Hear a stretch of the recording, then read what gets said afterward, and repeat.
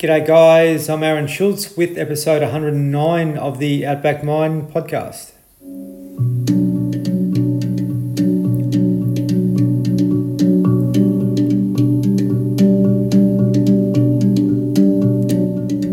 Appreciate you joining in once again. A pretty unbelievable, amazing guest with me today. Plenty of you that listen to this podcast know that we have a real diversity of people on here from all walks of life and all backgrounds. Today's guest is an absolutely amazing individual. Luke Richmond is an extreme adventure athlete. Luke's been able to achieve some incredible things, climbing the highest mountain across 6 continents, walking 800 kilometres across the Mongolian desert, carrying his food and his water. He's been held captive in New Guinea. He's braved minus 60 degrees in Antarctica. He's rowed across the Atlantic Ocean, done an unbelievable amount of things. But prior to this, Luke was a soldier and had some issues from that, which caused some mental health challenges. And Luke decided one day that he was not going to waste his life. He wanted to try and achieve as much as he possibly could. So we're going to talk a lot about that and his motivation today and what he's doing now to be able to inspire and empower others, not to maybe do such extreme things, but also to get the best out of themselves in many ways and find what it is for them that makes them feel alive and joyful and so forth. And Luke's certainly living life to his potential. So I was really keen to get him on the podcast so people could understand that we've all got the ability to make changes in our life. If we are struggling a little bit, we can do things, whether they be big or small, which inspire us to be able to be better individuals, happier, healthier and well and so forth. So it's going to be a great conversation with Luke and I to talk about the challenges that he's faced as an individual, some of those lonely times when he's out there on his own and what goes through his mind then, but also what he does now to keep himself motivated and look towards his next challenge, particularly I suppose over the last 18 months when he hasn't been able to travel as much. That must be pretty hard for him. So I'm sure you're going to enjoy this chat. Just want to make special mention to our primary partners, Green Nutritionals, who provide green organic superfoods. So when we basically use supplements that aren't synthetic, the digestion process and the uptake in our body is much better, and they're very, very, very clean, natural products which are sourced from the best environments in the world. So if you're looking to supplement something in your diet or maybe improve your health, I really encourage you to check out their website, greennutritionals.com.au. Also, Pure Life Bakery, who provide organic sprouted breads. So when the grains in our breads are sprouted, the digestion process in our body works a lot better.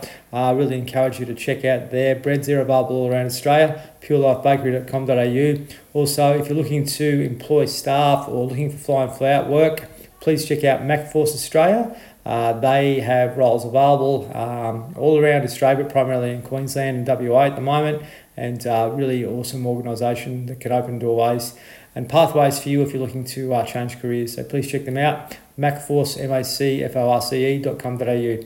All right, please encourage you to share this podcast with others that may find helpful, people that are in fitness or not, anyone in general that might be able to take away some wisdom from Luke's words and his experience.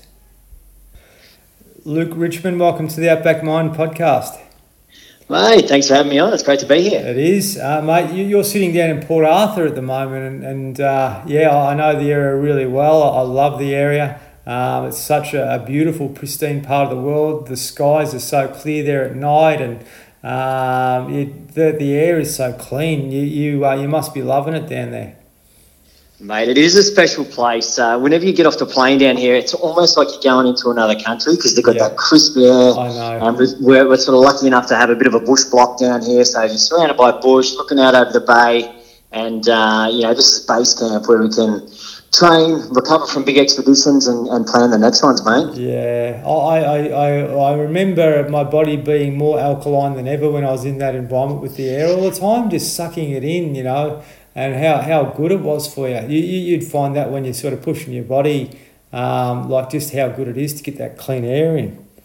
100%. But I don't think I realised how good it was until I think my last trip up to Sydney for little events up there. I just went for a run around the bay, and just the difference in the air quality, just smashes your performance when I was on that bay run compared to some of the trails down here. So I think that's when I finally realised, it's got some good stuff down here. No doubt, and where I am, like, it's sort of subtropical weather. I find the air quality, like, we're not around industry, there's no agriculture around here or anything like that, but the air quality is totally different than down there, and it's so nice, mate. So although it is cold, you can put the fire on, but you must be loving the closeness to nature, I guess, mate. So it's it is good, mate. But I'm sort of looking at the fire. I'm wearing my beanie and my tracksuit, so I think I'm almost ready for a warm change to come up your way, mate. Come up here, absolutely. As I said, I'm nearly about to turn the aircon on. It's pretty hot at the moment.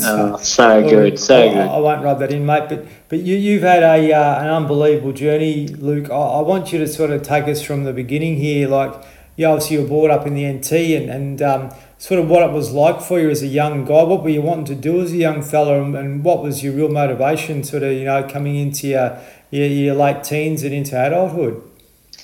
Yeah, I guess I'll give you a little bit of the backstory. So I was raised sort of in the Outback, in the NT, in central Queensland. I sort of grew up on lots of different cattle stations. My parents travelled around a fair bit between a lot of different properties, and then doing the School of the Air thing until I was in my primary school years. And my parents were sort of wise enough to know that I needed a bit more education than the radio could provide. So they moved to the coast in North Queensland. So that's where I sort of finished high school in more of a traditional public school setting. And I guess throughout all those years, I had this sort of burning desire, for adventure, for, physical challenges, but also for the military. So I joined up into the Army when I was 17, and I was, lucky enough to serve overseas for my country, a very proud young man in his 20s. And, after all that time, the military is a different machine. It turns you into a certain type of character. And when I exited out of the military, I was a bit of an extreme personality. I was sort of taking everything to that nth degree, including the drink and including all the partying and everything like that. So I had a few little hang-ups coming out of the green machine. Yeah. And I'm afraid that took me down into some sort of dark places afterwards while I was travelling around the world trying to sort of explore and find myself. How long did that take? Mate, well, it was probably 2 years after I discharged from the military that I had, that cliche sort of rock bottom moment. I was living in London at the time. I woke up and I was in jail, and I was actually getting hosed down by the police because I was covered in my own filth. So I was pretty ashamed of sort of the state that I'd found myself in. I was a drug addict at that time, and I was in a pretty bad way. I was released that next day, and I went home, but I kept taking drugs. But I had some clarity of mind that I knew I had to change my entire life. And I phoned a buddy of mine. He was back in Sydney at the time, and his name was Liam. And I said, mate, I've got to get out of this sort of hole that I found myself in. I've got to change my life. What should I do? And, Liam was pretty worldly, and he was a mixed martial artist. He was right into that world. And he told me to go to this place in Thailand called Tiger Muay Thai. And it was in Phuket. Yep. And he said, go there, just train, clean yourself up, it could help you out. So I took his advice. I booked my flight, right then and there, high as a kite. I flew to Phuket. Well, I actually finished my drugs in the taxi on the way to Heathrow, and then I flew to Phuket from the UK as I started to get really sick on the plane. And I landed in that tropical environment. I couldn't fight, but I signed up at this big training camp to do Muay Thai, and I started doing 6 hours a day, going cold turkey, trying to turn my life around. Mate, I must admit I know the headspace you're in, and just to go from one extreme to the other, like to go from that hardcore drug scene. I was never there, but certainly to go from one extreme and then go into an environment where it's extremely challenging like that would have been completely disciplined and hard on you. How did you find that? Yeah, mate, I mean, it was different on all fronts, because in the military you have a whole reward system based around aggression and killing and all the stuff we've been trained to do. So when I got into sort of that drug and alcohol scene, well, I just thought I had to take this to the end as well. So I was always the best at it, So then when I found myself in this Muay Thai environment, even though I was getting the absolute hell kicked out of me every day, I still had that extreme sort of personality. So I just kept showing up for more, and we were doing 3 hours in the morning, 3 hours in the afternoon, and I was absolutely shattered.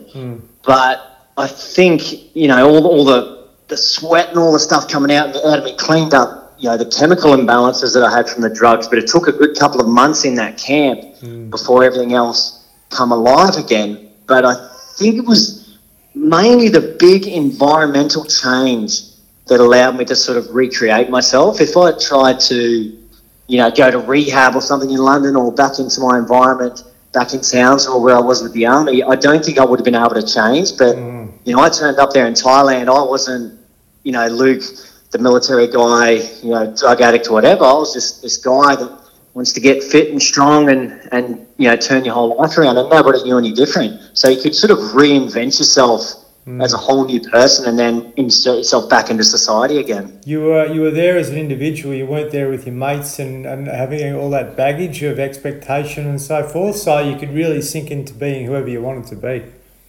Yeah, that's spot on, mate. Exactly right. And then, I had no idea who I wanted to be at that stage. I had all this sort of a little bit of trauma baggage from the military days, but after that couple of months in the training camp, all of this stuff started to come alive again from my youth, like all these little dreams and aspirations and stuff that had been buried for so long. But all that adventure stuff is what came alive, I'd grown up reading about all these explorers, the polar greats, and Shackleton and Munson and Scott, all these sort of stoic men of old.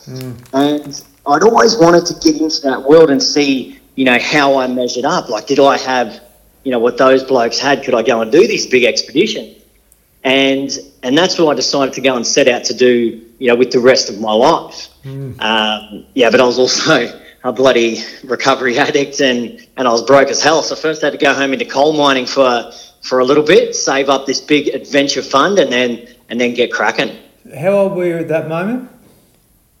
Mate, I would have been 23 when I first flew to Thailand. So yeah, you're pretty lucky to catch it at that age. It's interesting because of the fear. Like, you wouldn't have had fear then about, I've got to buy a house, I've got to settle down, where's the money going to come from, all those sorts of things. So you took that opportunity to catch into the mining industry and then left that and then got into adventure sports. Like, how was that for you financially? Like, you're able to sort of like fund your first project yourself, and how did you what was that primarily, but also how did you continue on from there?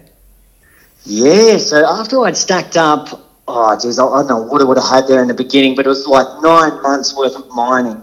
And because I was just going hardcore into this adventure life, I was only allowed to do about 5 days underground in the coal mines in Emerald, in central Queensland. And then the other days off, I'd go and work at the pub as a bouncer to try and stack up even more money, stay off the drink, but also try and meet some people.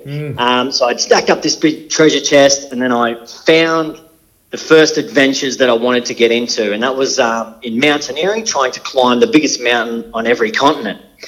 And I wasn't going to try and, take 10 years to do it like I'd read everybody else doing. I wanted to try and have a crack at it all the next year. So I wanted to do 7 mountains in 12 months, let's have a go.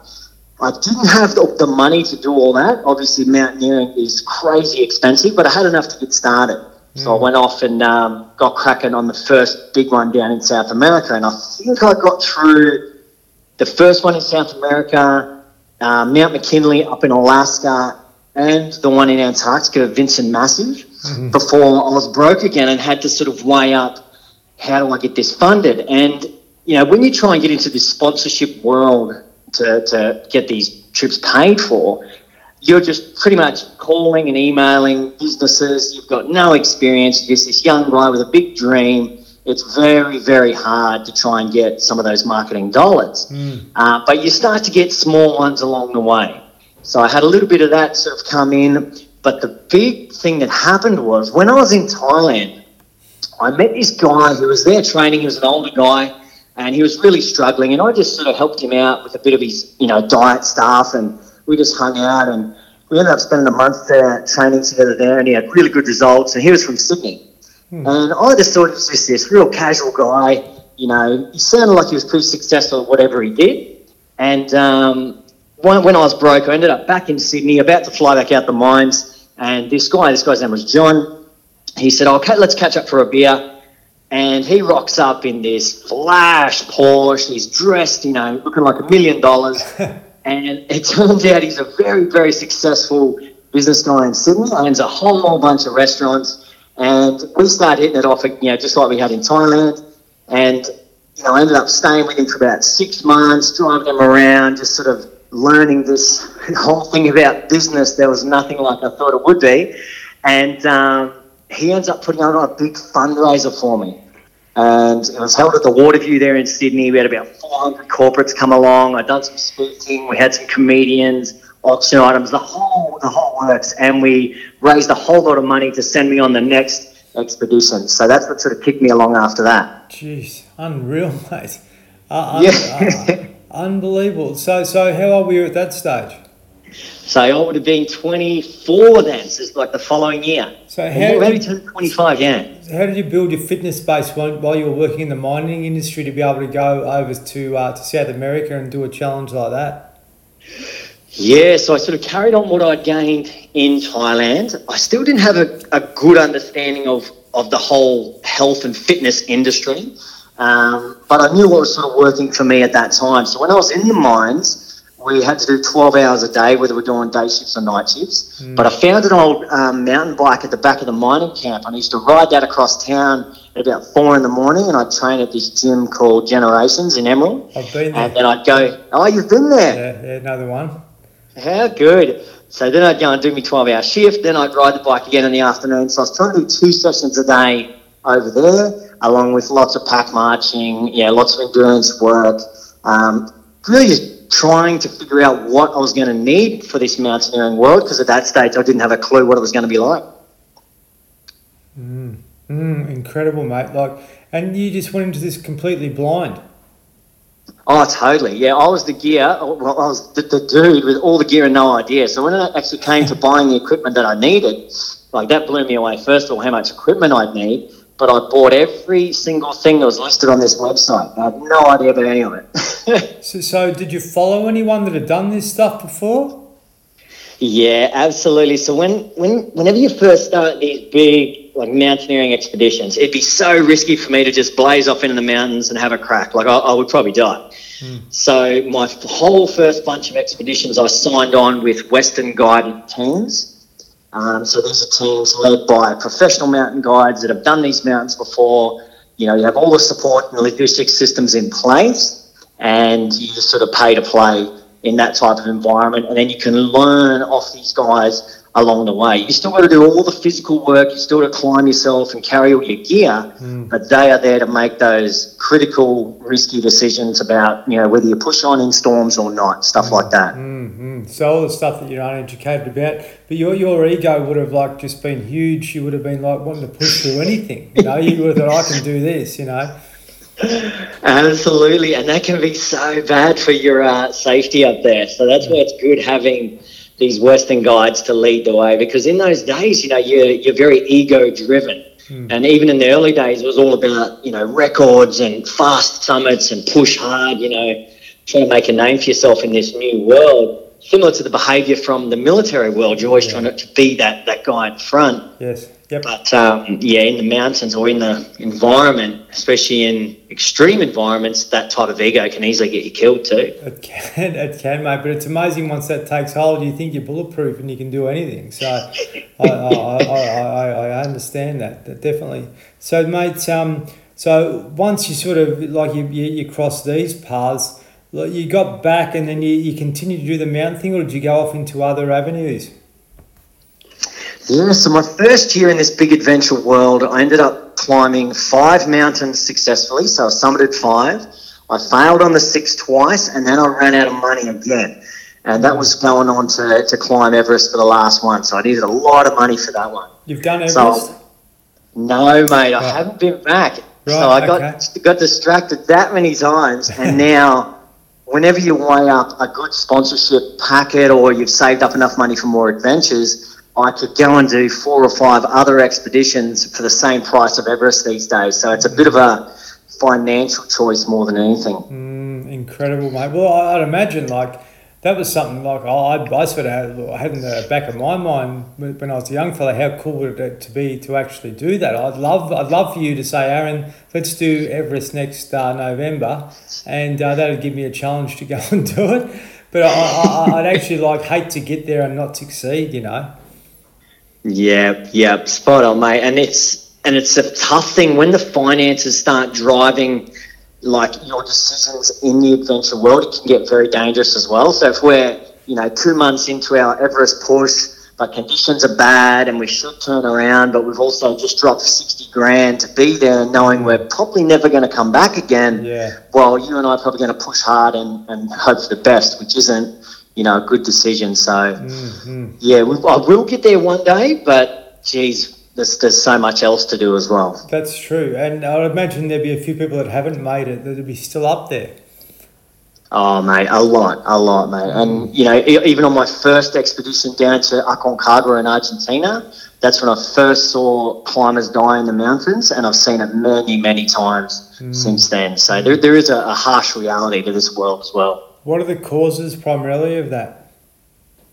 Well, the first time was a Spanish team. They were 3 days ahead of us, so they were going for their summit push and just got poor timing, and a big storm came in as they were pushing for the summit. So that's when you're most exposed, is at the highest elevation, with no sleeping gear or camping gear on you. You're pushing for the top light and fast to get back down in a short time frame.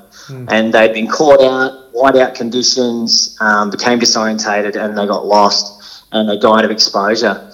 And so when we were heading up 3 days later, I saw, one of these guys frozen on the side of the trail, wrapped in a silver blanket. Yeah. That's sort of the big wake-up call to say, oh, hold on, mate, put your ego in your back pocket and just pay attention, because it's pretty serious up here. You'll be trying to think of Wim Hof and you can go up there in a pair of shorts, And, But in reality, it's not possible, and obviously there's there's evidence there that says it's not an environment where a human is in its own habitat, It's a totally foreign habitat for a human to be in. Yeah, no, spot on, mate. And when you see outliers like them doing that stuff, which is absolutely fantastic, it has to be weighed against the reality of everyone else. Where just for a normal, fit, strong person to survive above 8,000 metres on Everest is a supreme challenge in itself. Was there any other life forms up there? Any other life forms? Yeah. Mate, not up at those altitudes, no. Except for maybe an Eskimo. That's about it. You wouldn't get much, or a seal, but you wouldn't get much up there, I suppose, would you? I hadn't really thought about that.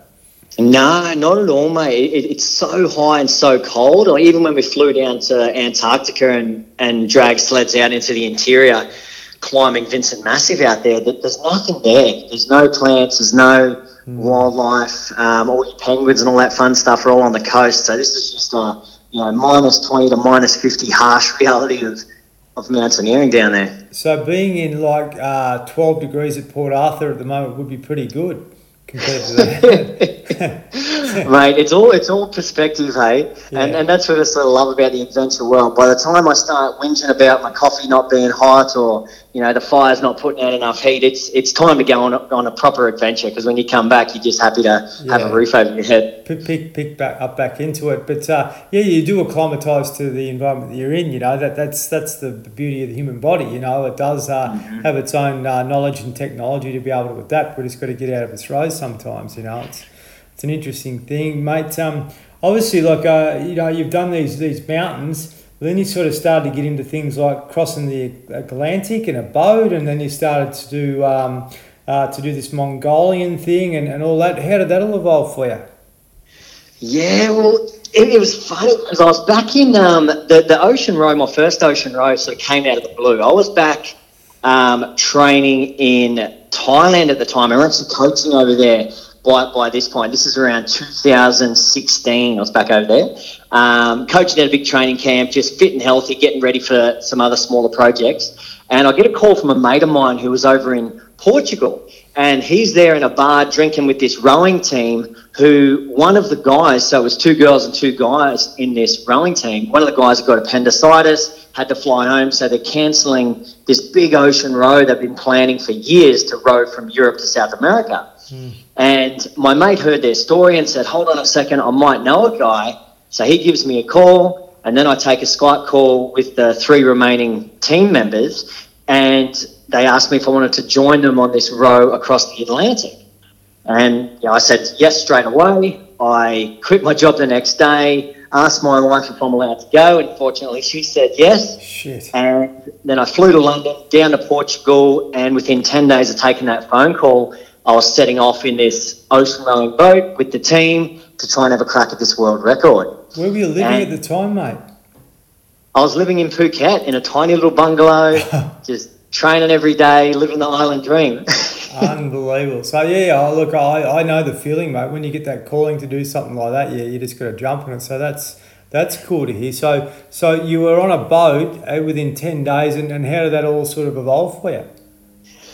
Oh, mate, that's probably the most suffering I've ever endured in my lifetime. So when they told me that to have a crack at this record, we can't touch land, we had no support boat, we had to live and survive on this ocean rowing boat the whole time, and we had to row 2 hours on, 2 hours off, 24 hours a day in order to get over to, hopefully, Brazil within a 70-day time frame. So this is how they laid it out. And when you don't know what you don't know. So I went to the gym after I took that phone call and sat on a rowing erg just for maybe an hour and 15. I said, oh, yeah, this is pretty cruisy. I can do this. And then I took my first ocean rowing shift for 2 hours, double scull, the boat going everywhere, getting smashed by waves, freezing cold, and it was brutal.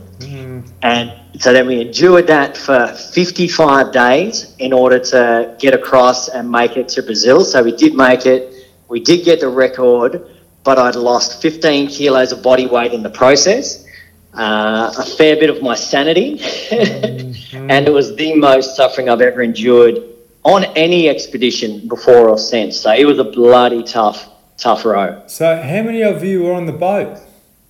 So there was 4 of us on there, and we were doing 2 people rowing at all times, and you're just rotating 2 hours on, 2 hours off, 24 hours a day. So you were getting like a couple of hours, like maybe an hour quality sleep every couple of hours after you'd rowed. Like your whole physiology would have been thrown out of whack, I would have thought, with that sort of lack of recovery, I would have thought too.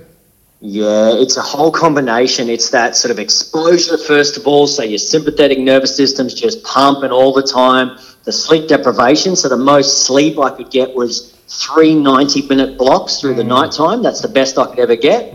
But, you were just talking about habituation to the environment. Your body adapts to that new roster after a while. So even when you fall asleep for 90 minutes, you wake up feeling like you've had 8 hours and you go on your shift, but your energy tank is a lot shallower. So after that 2 hour block, you're done, got to go back to sleep, and you get your next 90 minutes. So it was that whole combination. And then the lack of calories, of course. So we're trying to eat dehydrated meals, which aren't overly calorie dense to begin with. We're loading them up with oil, and we've got chocolates and salamis and all the rest of it, but such a deficit, you can't help but, cannibalise your own muscle tissue. So I lost a lot of hard-earned CrossFit gains I lost on that trip. Oh, no doubt. No, I've got no doubt. Like it would be, like you don't have the luxury to be able to get the nutritional uptake that you've been used to having, and you've got to go back to this extreme diet, which can be detrimental on your body's, in a bit of a culture shock of actually having to have those foods that it's probably never had before, but also having to do the efforts that you've not previously done.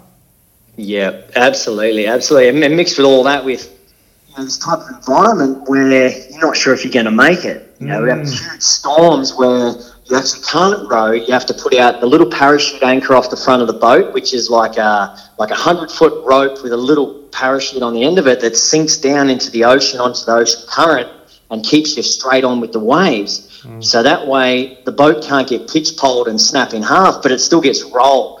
So then you got two of us jammed into this tiny little cab that's airtight and watertight, and you're getting rolled left and right, and you're getting pushed under the waves, under the water, but the boat is designed to pop up and right itself. It's this sort of terrifying environment you find yourself in, but you're also so exhausted that after, we had a big 11-hour storm there getting pumped by 20-footers, that after, 2 hours of that, you're like, I'm sleeping, and you sleep for 8 hours. You'd be buggered, absolutely. Amazing, mate. So were there any moments across that journey where you didn't think you were going to make it? I remember the first point when I started to get violently seasick. This is like day 3, and it took me a couple of days after that before I could even, hold down food and water again. But I was violently sick, and you're spewing into this bucket, which is like the communal toilet bucket as well. It's this terrible scenario. But I was staring at that bucket, and I said to myself, "No, I can't do this." And this is day 3, and it's a funny old thing. You can admit that to yourself, but it doesn't mean you're going to give up. Because then you pull yourself up, you sort of go back into your cab, you have a little sip of water, you do a shift, and you just keep taking micro bites of this huge saga until you get through it. But that was one of the occasions when I thought we weren't going to make it, and the other was a huge storm we had as we came down through the Canary Islands off the coast of West Africa. We were getting absolutely buffeted, but we were trying to row through the storm because you had to get out of that shallow water back into deeper water where the waves don't break as much. And so it was my turn out on shift. I was safe in the little warm cab, and the other two are on their own deck, but I had to get out there. So you're putting on your little survival vest, you've got your EPIRB in your pocket. I think I smashed a whole jar of Nutella before I went out there thinking, mate, you're going to end up in the water. We're going to all end up dying here, so you might as well enjoy a nice tub of Nutella. Went out there and just getting, the whole deck just gets washed with waves up to about chest height the whole time. It's pretty gnarly. So that was the second time. After that, I knew we had it in the bag.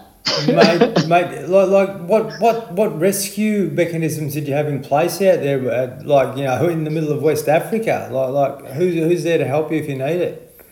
Yeah, well, that's all part of the whole exposure. You got to stick your neck out for these big trips. So we had EPIRBs, personal locator beacons, and a big EPIRB on the boat. So if it went really bad and the boat sank or we got separated from the boat, you can pop an EPIRB. But depending on when you did that, if we're not too far from the coast, maybe a container vessel or a fishing boat might come and get us. But once we punched out away from the coast, as we got to the equator in like the doldrums, right in the middle of the Atlantic, if we punched an EPIRB then, you could wait a couple of weeks before anyone's even heading out that way because it's not on the trade route. So there was a lot of exposure involved.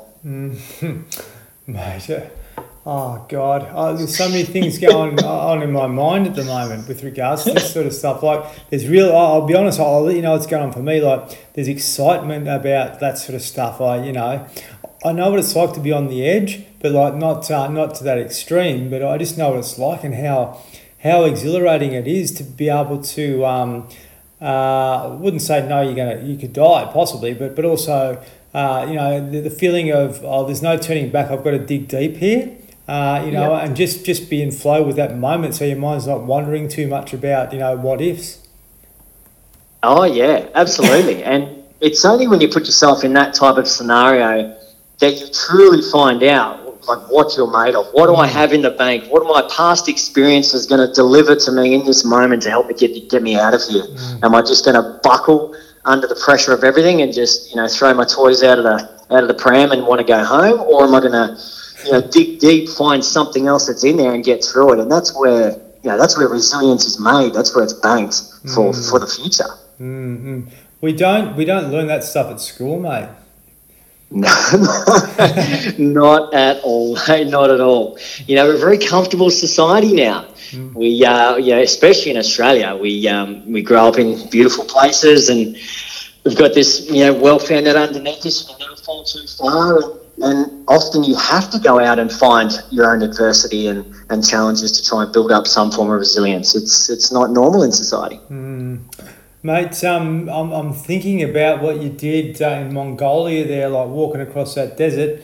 I know for me personally, going on a long walk is so therapeutic because you just get out of your mind and it's just becoming one foot in front of the other. Like you did this like for 1,800 kilometres, like pulling a cart with all your food and water on it, mind you, as well. But like, what was that like? Like, did you find moments of just pure oneness with everything, no mind they call it? Did you find obviously all this stuff coming up about your past, your traumas, all those sorts of things? How was that experience for you? Yeah, you're spot on, mate. I mean, when you take on a big trip, so once you've started the big trip, during all the planning and execution and getting there and everything else, like the building of the carts, sorting out all the logistics, once we started on day one on that sort of western side of the Gobi Desert in Mongolia, that's when it truly begins. So that's when you start to leave behind your social anxieties and all the stuff you carry around all the time, the baggage, the rat brain, you know. But that stuff doesn't go away quickly. I reckon it took 2 to 3 weeks before you found some sense of flow that you were talking about, where that rat brain is quiet. You're not driven by anxiety. You're sort of just in the moment, doing your walking blocks, because we were doing 2-hour walking blocks with rest in between, dragging your little cart, and time, it changes. So in a normal day, when you're driven by anxiety and you get all the social pressures of life, a day can seem very, very long and you might not get much done. Out there, we were doing 12 hours of walking. It seems like a massive amount of walking. It almost flies by. You're in this flow state where it just flies by. But, mate, you do have times where you mentioned where you go back and analyse your past. You'll go back and dig up traumas and regrets and misdeeds and all this stuff.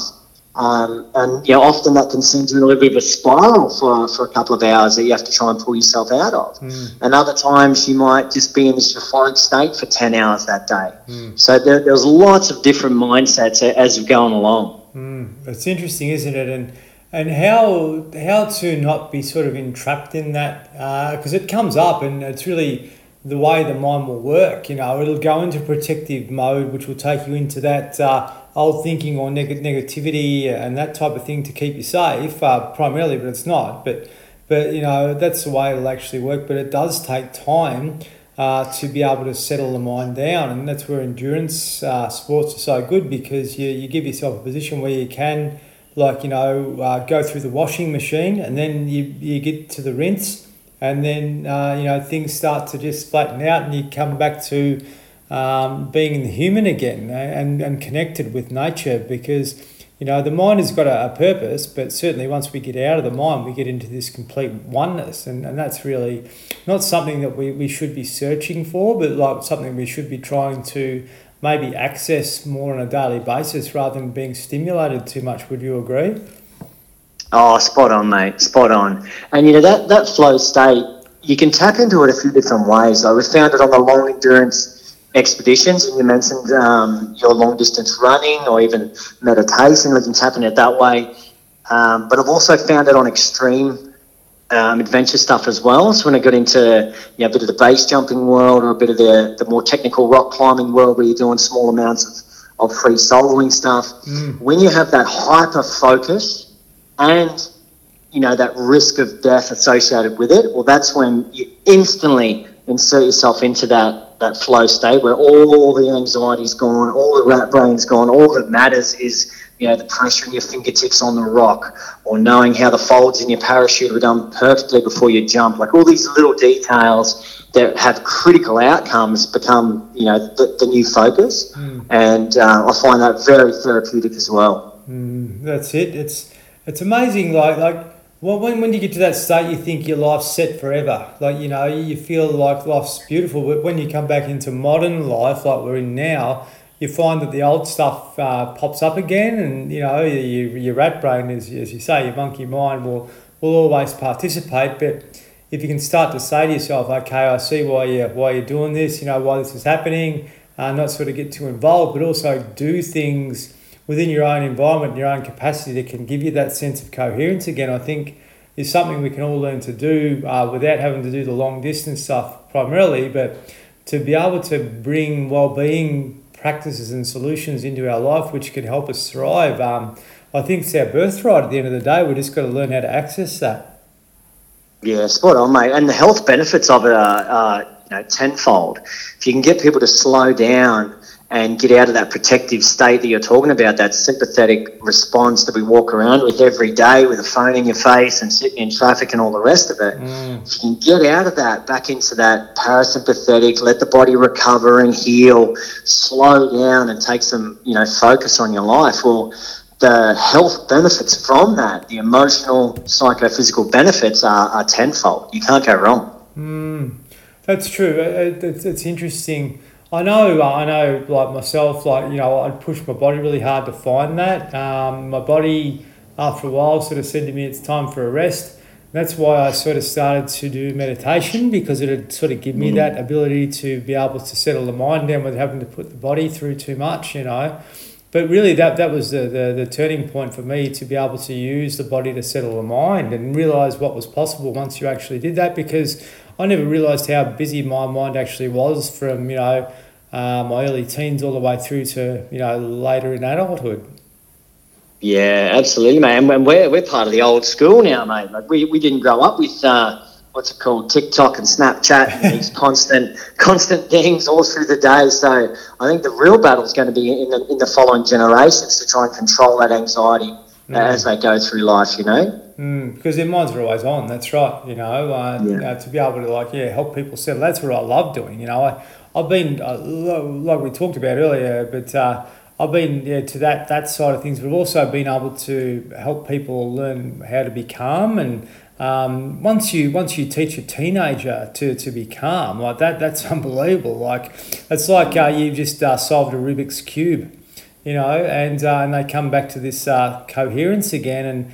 And once, mate, look, the secret of it all is if you once you settle the mind, you connect with your heart. That's what it is. You get out of the mind and into the heart again. And if you can help people reach that, then you've got connection with yourself and everything. And I'd really like to know, you've done some other unbelievable things like base jumping and all that. What's the most favourite pursuit that you've actually done? Oh, that's a tough one. I sort of consider myself a bit of a polyathlete these days, where I originally went into mountaineering, got sidetracked into ocean rowing, got into some long distance kayaking, got into some long distance cycling, then found the world of base jumping through another army buddy of mine, a lot of technical rock climbing stuff. And I think I love all of it equally, because it keeps me entertained, motivated, driven for it all the time. So after a big mountaineering season, so you come out of Nepal, you've been there a few months tackling a few projects, you're almost over mountaineering. So right, I'm done. I don't want to be cold anymore. I don't want to have to worry about avalanches and ice and all this stuff anymore. I'm finished. So then when you get home and you start building yourself up again, eating again, and you're comfortable, like, oh, I need another adventure to go to. And that's where it's great having different tastes and loves for adventure, because let's go do a paddle, let's go do a cycle, let's go do those parachute projects we wanted to do. And so as incredible as base jumping is, it is the most exciting, euphoric, unbelievable thing you'll ever do. I just don't recommend it to anybody, because it's so bloody dangerous. It's a rush that only lasts a short period of time, but you'd also get a good high from that for a few days after it, I would have thought. Oh, mate, it's truly incredible. But it's the same as everything. It's habituation. So if you do one jump that day, it'll blow your head off with adrenaline, like you're shaking with the adrenaline by the end. It's just that good. But you go do 5 more jumps that day, well, you don't get that reaction. So and that's a dangerous thing, because that can lead to complacency. You might start pushing the envelope a bit, trying to get closer to objects, and that's very dangerous. Yes. So it's also good for my longevity in this adventure world to have different interests, so that type of thing doesn't happen in any pursuit. Is there other people that are doing what you're doing that you look up to? Yeah, there's the original gangsters and pioneers of all of these hobbies. The Mike Horns of the world, that are, your long-distance polar explorer-type characters. I've got my base jumping idols. I've got, the rock climbing gods that you look up to and watch their videos trying to learn, what they know. So the original gangsters, are incredible to motivate you, especially when they pump out their books and I buy them up like lollies. And who knows, mate, maybe one day if I keep doing this for another 20 years, I might be able to inspire the whole next generation to get into all of this stuff as well. More to do, yeah, absolutely, mate. There's plenty more to do. But before I forget, there's one challenge I've got for you is to get a wave ski and go and conquer Shipstern Bluff. just around the corner from you. Oh, mate, I've been down there. This break, you go there on any other day, it's flat. There's nothing there. You go there on the big southerly when the big storms are going through. Yeah. Last time I was there, it's 20 foot, pumping. Yeah. Unbelievable. And I wrote in my journal that day that I will ride that break. I will ride a giant one day. So we've done our sort of surf project up on the coast just recently, just learning the basics. And we're going to put in a good year of work and then see if I can convince one of the local boys to tow me in. Tyler Homer Cross is the guy to meet. Him and his brother, they've been mucking around there for a few years. He lives in Dodgers. Yeah, so look up Tyler. I'm sure he'd be able to help you. And there's plenty of other guys floating around that shoot over there when it's working. But I've been down there and it's like reminded me of like someone pushing a rubber duck up and down inside a bath. It was just like, whoa, the waves are just incredible, and but yeah, mate, if that's something that you want to aspire to, I'd say I'd love to join you, but maybe I need to learn to surf first. I'm not a very good surfer. But yeah, a wave ski would be cool on there. If you could actually conquer a wave ski and get inside a wave, I reckon that'd be awesome. Yeah, that would be nuts. And it's the same, once you have, you have the type of mentality I have. You see these things that these individuals do, like these guys are the outliers. They're ripping these massive waves to pieces. Now, I know I'll never be able to do that. That takes 10 to 15, 20 years, maybe starting when you're a kid, to build up that unique skill set to be able to do that. But I would love to experience the power of that wave. Just a few times, just right down the face, full bore, and survive. Oh, mate, that's the goal. It'd be incredible. It'd be incredible. You don't think that Kelly Slater's still on the surfing circuit, at 50 years of age because he needs the money. He does it because he loves the rush of being inside a wave, and there's these guys that are really addicted to this. I live, honestly, 150 metres from a really nice surf beach here, and the people, like the lady next door to me, she surfs every day, and they just love it. But it's been something I've never really got into, but I've never had the experience of actually being involved in being inside a wave or getting a barrel or anything like that. So I suppose once you've experienced that would be something you'd want to go back and pursue even more. Oh, mate, you got to get down there. I originally got drawn into the wave world by my ego, but now it's so surpassed that. Talking about that flow state you'll get into when you catch your first green wave, not a whitewater wave, your first one. It'll be just like your deepest meditation, that clarity, that purpose, that meaning, that value of life all just comes instantly in those few seconds you ride that wave. You have to do it. Mate. God, now you give me a challenge. I need to probably, I have got a wave ski, and actually I got dumped coming back in the other day, but I did see a shark while I was out there, so that sort of gave me a bit of an adrenaline rush, but that was all good, mates. You've obviously written a few books now. Can you tell us a bit about them? Mate, yeah, I mean, I've sort of fallen into the book world.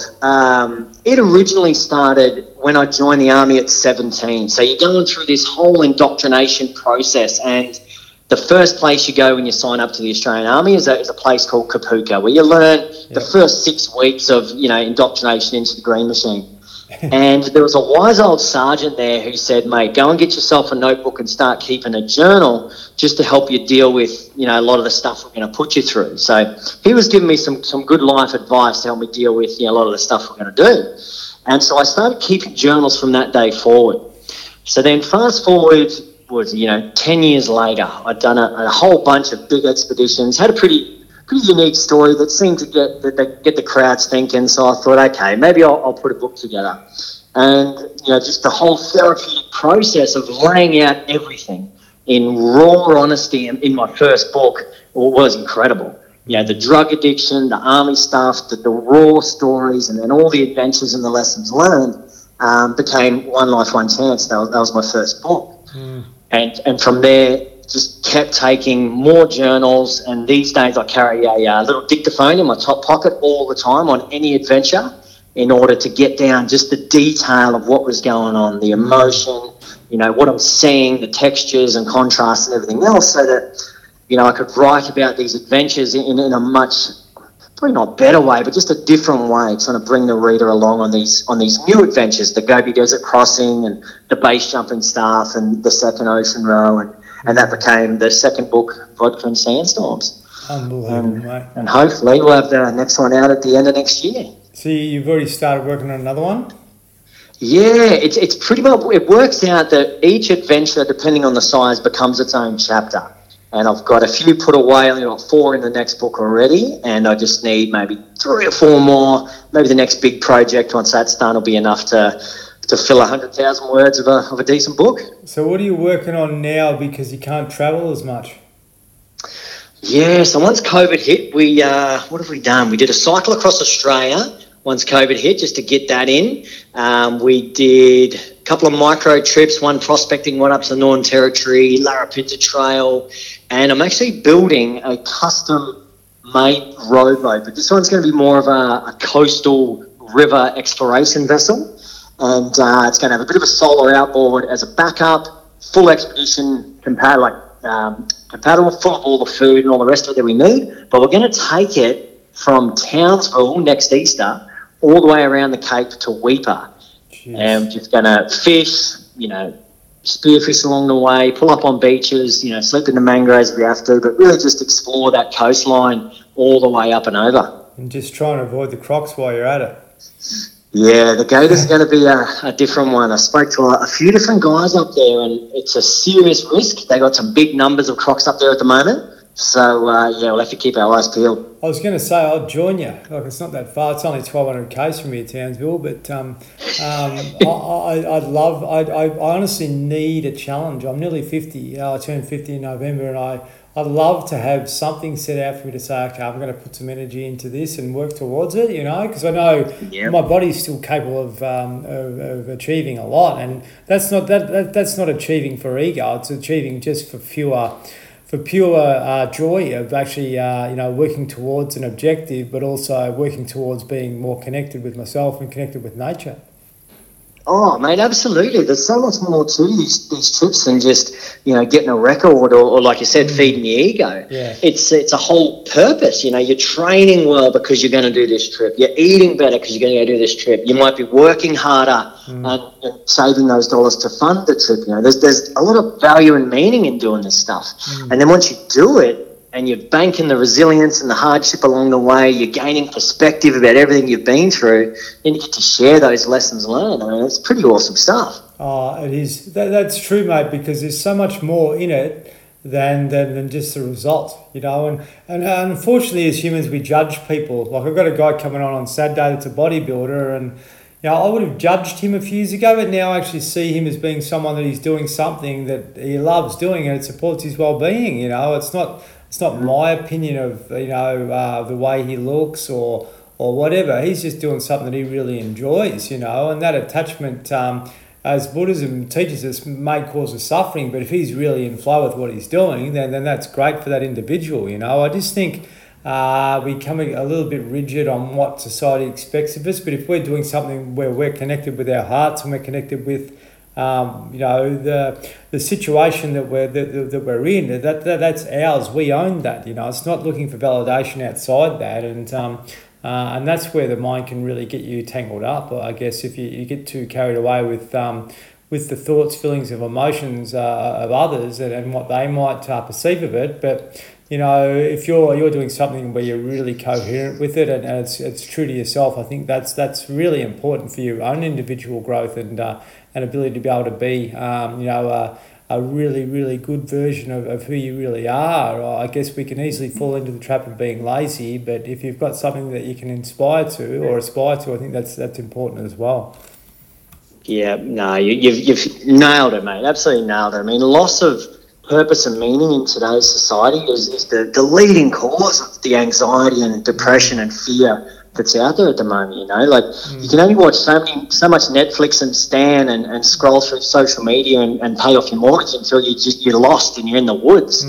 So having these projects that don't have to be international world record, $100,000 projects. It could be just kayak the Murray, it'll cost you $5,000. Cycle across Australia, it costs you a couple of grand. Little things like that to give you some real drive, purpose, and meaning. I mean, you could turn a big corner in your life. I agree. That's something I might take you up on, is doing the Murray River Marathon.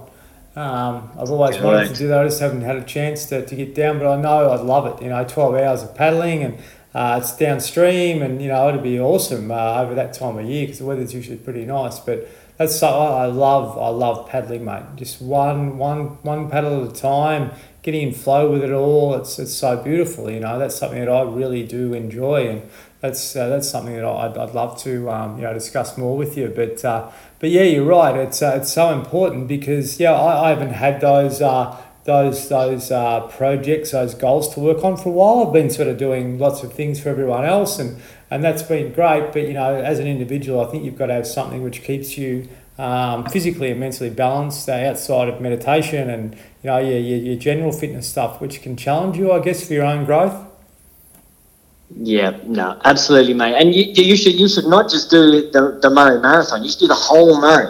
You've already got your little boat. We decided to go and paddle it. We literally bought some, I wouldn't even call them good kayaks. They're sort of middle of the range plastic boats. And we started in Albury and just started floating, started fishing and camping on the Victorian side, and just 56 days later you made it to the mouth. That trip is one of the safest you will ever do. And any of the listeners that are keen for an adventure, the Murray River is absolutely unique and beautiful, and it's in your backyard.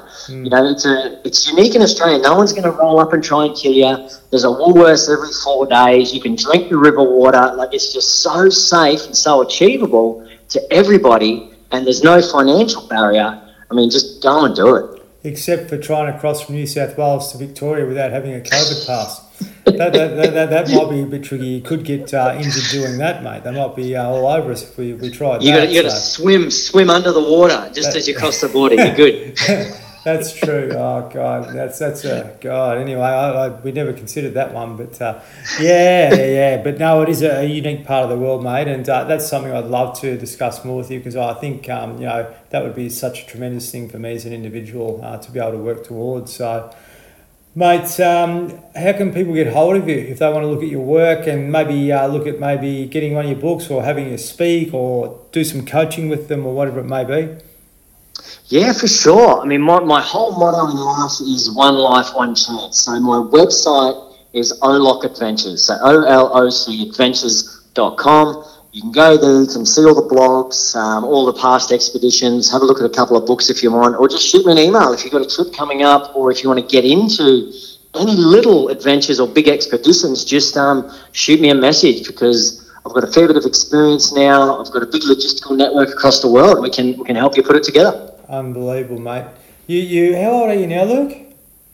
Mate, I forgot this last year, but I am 36. 36, that all unbelievable. Well, you see, you've got so many more years, of growth. It doesn't matter when you're 70, there's something you can do. It doesn't matter whether you're 80, there's something you can do which can keep you motivated and challenged. And that's going to evolve for you year on year. There's no doubt. There's always going to be something pop up that you can be drawn towards. And mate, you've got another 50, 60 years or more, ahead of you that you can really enjoy this life experience that we're in, and make the most of that, and not only help yourself but inspire others. And I'm so grateful we've had the chat, mate, and I'm sure we're going to have many more as time goes on. And really grateful for you. Your time this afternoon to have a chat to me, and I really encourage anyone listening to reach out to you and get some tips, tricks and advice if they're looking for it as well. Thank you very much for having me on, mate. I really appreciate it. Guys, thank you very much. What an amazing man. I really encourage you to check out Luke's website. Maybe reach out to him for some motivation, read his books, all that type of stuff. Terrific fella. Really heart-based conversation, that one, coming straight from his heart. There's no ego there at all. He just loves what he's doing. And if we can all find what we love, then life can be a joy, right? So if you'd like to reach out to me, email support@outbackmind.com.au. Some awesome guests coming up, so please keep listening in, share the podcast with others, and keep living to your potential, and make life a joy. It's meant to be joyful, not a struggle. So do the things that you love doing, and it's going to come back your way. Cheers.